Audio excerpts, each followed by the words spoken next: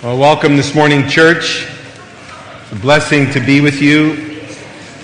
It's a blessing to worship together, to just experience His presence, to rest in God. We've been in this series called Selah, a pause to be with Jesus, and our goal has been to kind of slow things down and reconnect with our Lord and experience His rest, experience His presence. And, over the course of this series, we've been looking at different psalms, and even this morning, we've just been singing what it's like to faint. My heart faints for God, to long for God, to wonder in the presence of God, to wonder about who He is. I don't know about you, but these are emotions that are supposed to be fairly normal for believers. And I don't know if you experience those things, but I found myself this week praying that would be more and more the case. And you got this morning when you came in. It's just it's something that Donna Painter pulled together for us. But there are times, especially if we're relatively new in our journey with Jesus, there are times where we don't really know how to connect with God. And the fact is, we're all wired differently. We're all wired differently, and for some of us, the connection happens in an intellectual way, like what we're doing this morning with Lectio Divina. Sometimes it's music. Sometimes it's the creation. Sometimes it's very physical when we're walking or running or exercising. So in the spirit of giving as much equipping as we can, Donna pulled this list together, just 10 ways to connect with God. And Aaron just gave a testimony about number 10, finding a partner or some partners to walk together with. But I just leave that with you, and maybe as you think about your life with God this summer, you can look at some of those ideas and try them out. And maybe that will be a blessing to you to take the next step from what we've been doing here in our Sunday mornings. This morning, we're continuing in our journey in the Psalms, and so far we've had several amazing invitations from God that are all about eliminating hurry. We went into this just hoping that we could just slow down and learn to enter each day with a pace and with a sense of unhurriedness with God. So in Psalm 32, we were invited to repent. In Psalm 46, we were invited to worship. In Psalm 75 last week, we were invited to trust. Today in Psalm 84, we're invited to dwell with God. And next 2 weeks from today, Jamie is going to take us through Psalm 143, where we're going to be invited to walk in step with the Spirit of God. So these are some beautiful ways that God has made available to us to connect with Him and to take that pause and eliminate hurry. Now, next week, we're going to have Vision Sunday and family worship. We do this every year in the first Sunday of June. And I just want to just encourage you not to miss that and get the word out, because this will be a very significant service as we follow Jesus together. And here's what we're going to be doing next week. We're going to worship and celebrate and pray together. We have family worship, and then we're going to talk to you about some changes in our eldership team here. We're going to recognize and appreciate some of the people in our congregation. Zeke's going to take us through the impact of our missions investment that we make as a congregation together. Jamie's going to take us through the power of small groups. And again, I refer to the testimony you just heard from Aaron about that. And I'm going to give us a word from the Lord on the vision and the next season for our congregation. So with all that in mind, let me pray. Father, we welcome you here again this morning. Lord, in the place that we haven't found a deep connection with you, I pray you'd show us how to connect with you more deeply. Lord, we want to faint and long for you, and we want to wonder at your majesty and your amazing, amazing presence, God. We lift up this morning, Father, and even as we move into your word now, we ask that you would keep us in a place of worship, keep us in a place of wonder, and show us and speak to us through Psalm 84. We ask in Jesus' name. Amen. Amen. Today's text is Psalm 84. If you have your booklet with you, you're going to need that, so pull that out. If you don't have your booklet with you, please put your hand up, and we will either give you an insert for that you can bring home and put in your booklet, or if you're new this morning and you need a booklet for the first time, please go ahead and take one. And Ben's going to take care of that while I continue on. This psalm is a beautiful composition. One of the commentators called it the pull of home. And we long to be connected to God. We long to be Him. The writer of Ecclesiastes said that God has put eternity in our hearts, and we cannot function without that eternal presence in our heart. This psalm also has 3 Beatitudes in it, which are fairly important, and I'll just tip you off to that. But we're going to go through Lectio Divina together. But before we do that, let's just read the text. And if you weren't here previously, let me just go through what Lectio Divina is. It's an ancient, can you put that next one up there? Yeah, it's an ancient way of reading the scriptures. It's Latin. It literally means holy reading.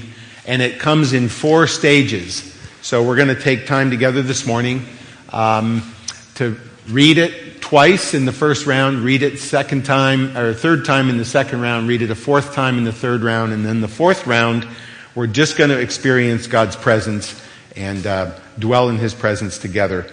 Line 1 of this, let's go to the next one. Line 1 of this says, if you can't read that up there, to the choir master, according to the Gittith, a psalm of the sons of Korah. And the Gittith is a musical instrument, in most likely. And so this is a composition written to the choir master by the sons of Korah. And we'll talk a little bit about them as we go on. But let's read the text together. How lovely is your dwelling place, O Lord of hosts. My soul longs, yes, faints, for the courts of the Lord. My heart and flesh sing for joy to the living God. Even the sparrow finds a home, and the swallow a nest for herself, where she may lay her young at your altars, O Lord of hosts, my King and my God. Blessed are those who dwell in your house, ever singing your praise. Selah. Blessed are those whose strength is in you, in whose heart are the highways to Zion. As they go through the valley of Baca, they make it a place of springs. The early rain also covers it with pools. They go from strength to strength. Each one appears before God in Zion. O Lord God of hosts, hear my prayer. Give ear, O God of Jacob. Selah. Behold our shield, O God. Look on the face of your anointed. For a day in your courts is better than 1,000 elsewhere. I would rather be a doorkeeper in the house of my God than dwell in the tents of wickedness. For the Lord God is a sun and shield. The Lord bestows favor and honor. No good thing does He withhold from those who walk uprightly. O Lord of hosts, blessed is the one who trusts in you. The word of the Lord. Holy Spirit, have your way. Come now and engage your people in the word of life. Amen. So Mary's going to play for us while we study this psalm together and experience this psalm together. The prayer teams are up on the side, and at any time, if you run into something in the Word that you want prayer for, just go over there. And also the communion tables are open, so please have communion this morning when you are ready. So let's begin this morning by reading the passage slowly. Consider the invitation that reading Scripture is the opportunity to encounter God Himself, His voice, and what you are reading is living and active. And then read the passage again a second time and listen with the ear of your heart for a word or a phrase that shimmers or stands out to you. Don't choose this yourself. Let the Spirit bring it to you. Welcome it with meekness and see what happens. So let's read the word together.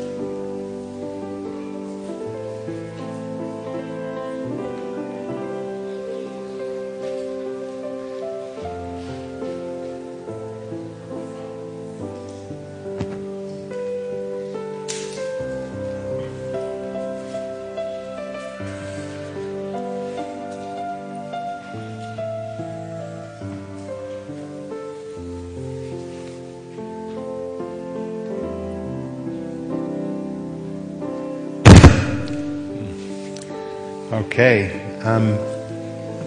Just wanted to highlight briefly one thing. It says there, a psalm of the sons of Korah. And I don't know if you remember the story, but in Numbers chapter 16, Korah rebels against Moses and Aaron, and in fact rebels against their leadership on behalf of God. And in Numbers 26:11, we read, "But the sons of Korah did not die." And we hear in this story that when Korah, who's a Levite, opposed Moses, God opened the earth, and him and his family went down into Hades directly and were punished severely for their disobedience. But the grace of God in this song title, because the generations of Korah obviously woke up to who God was in that incident and how worthy he is of praise and worship. And generations later, David appoints the sons of Korah to be the worship leaders in the temple. And so this composition reminds us of both the severity and the grace of God to those who will turn to him, to those who will recognize who he actually is. So it's a call for us to understand that every generation has the opportunity to repent and to shine for God, no matter what's happened in our past. So the sons of Korah give us that picture of God's grace. So let's move on to meditation and reflection. Read the passage again slowly as you do, and for a few minutes afterward, reflect on the word or the phrase that sort of stood out to you first couple times through. Why do you think these words resonated with you? And give yourself a few minutes to do that. Then ask God, how does this connect with my life today? What do I need to know or be or do? Let's read together.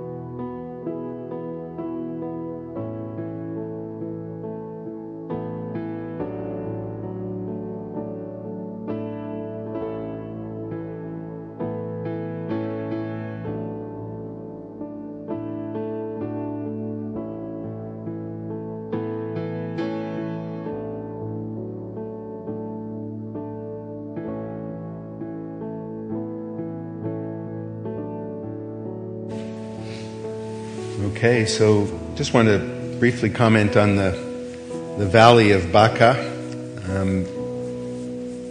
Commentators aren't really sure what that is, but it probably relates to balsam trees. It probably relates to a very dry place. And even those whose strength is in the Lord will see that the rains cover these dry places with pools. It's a picture of God filling in and blessing His people.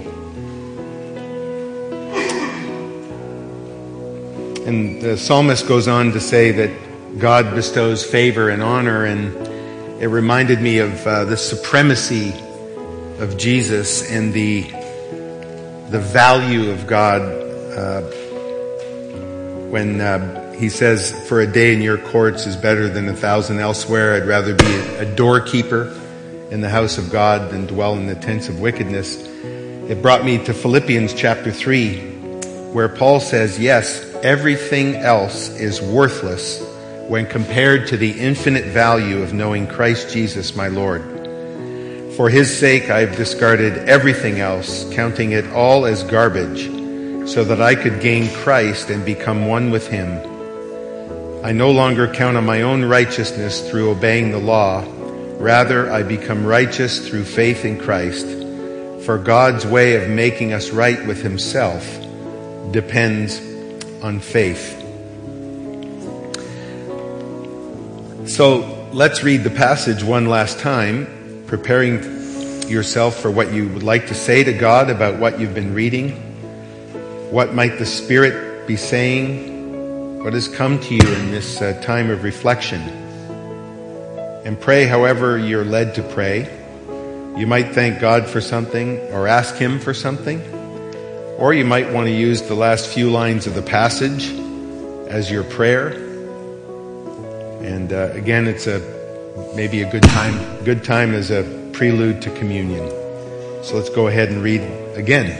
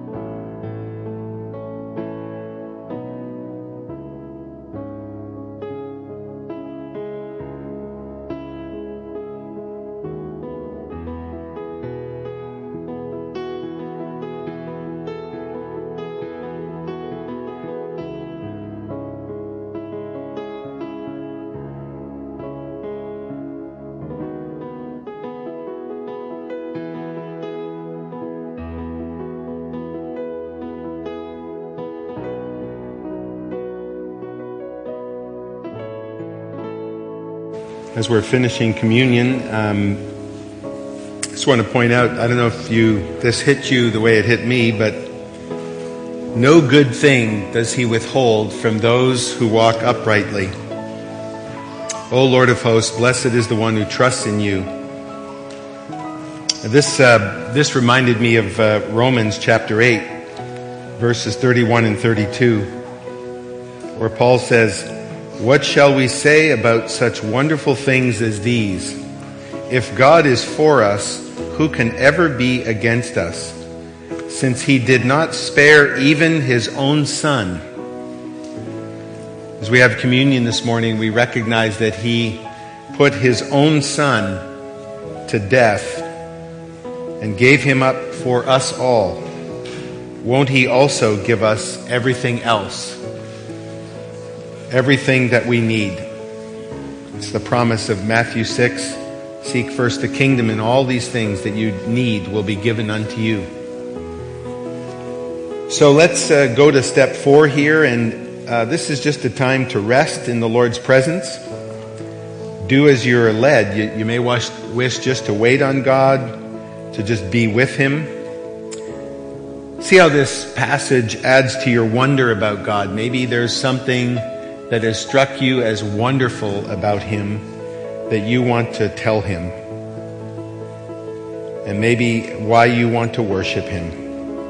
So sit in the companionship of God, and if you haven't yet, go ahead and have communion.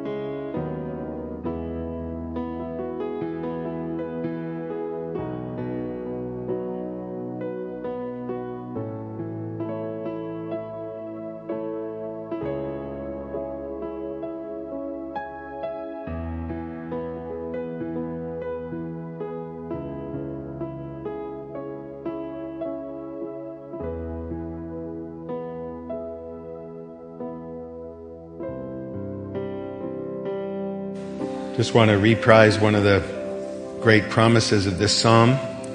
Blessed are those who dwell in your house, ever singing your praise. A.W. Tozer talks a little bit about this pull of home. He says, the yearning to know what cannot be known, to comprehend the incomprehensible, to touch and taste the unapproachable, arises from the image of God in the nature of man. Deep calleth unto deep, and though polluted and landlocked by the mighty disaster theologians call the fall, the soul senses its origin and longs to return to its source. We are made for God, and our hearts and souls won't rest until we're home. And that very much is the destiny that we have as we follow Christ. Jesus said it this way. He says, in my Father's house are many rooms. And he's referring, of course, to the Jewish bridal process where the groom proposes and then goes home to make a home for his bride and he to live in the Father's house as an extended part of the Father's family. And that's precisely what Jesus has done. He's come, he's proposed, and he's returning for those who accept his proposal. He's returning to bring us home. And so the gospel is for us today, and it's not that we will be somewhere discombobulated in heaven somewhere, but we will actually be here on planet Earth in resurrection bodies where the Father will live with us. We will be living in the Father's house. And as the psalmist King David said, we'll dwell in the house of the Lord forever. It will be a real experience. It will be a real freedom from sin and judgment and the curse. It will be the bringing full circle of Psalm 84. Blessed are those who dwell in your house, ever singing your praise. So, Father, we thank you for your word. We thank you that it is the word of life. We thank you that your words are spirit and they are life itself. We thank you for this encounter with the living Christ. And Lord, we ask that you would teach us how to fellowship with you and commune with you as we have done this morning. I pray these things in Jesus' name. Amen. If you want to stand, I'll give you a benediction, and it's a loose version of the end of Psalm 23. May you trust in Jesus, your shepherd, in new ways. May goodness and grace follow you by the power of the Holy Spirit all the days of your life. And may you dwell, and may you know that you will be dwelling in the house of the Father forever. Amen. Have a blessed week.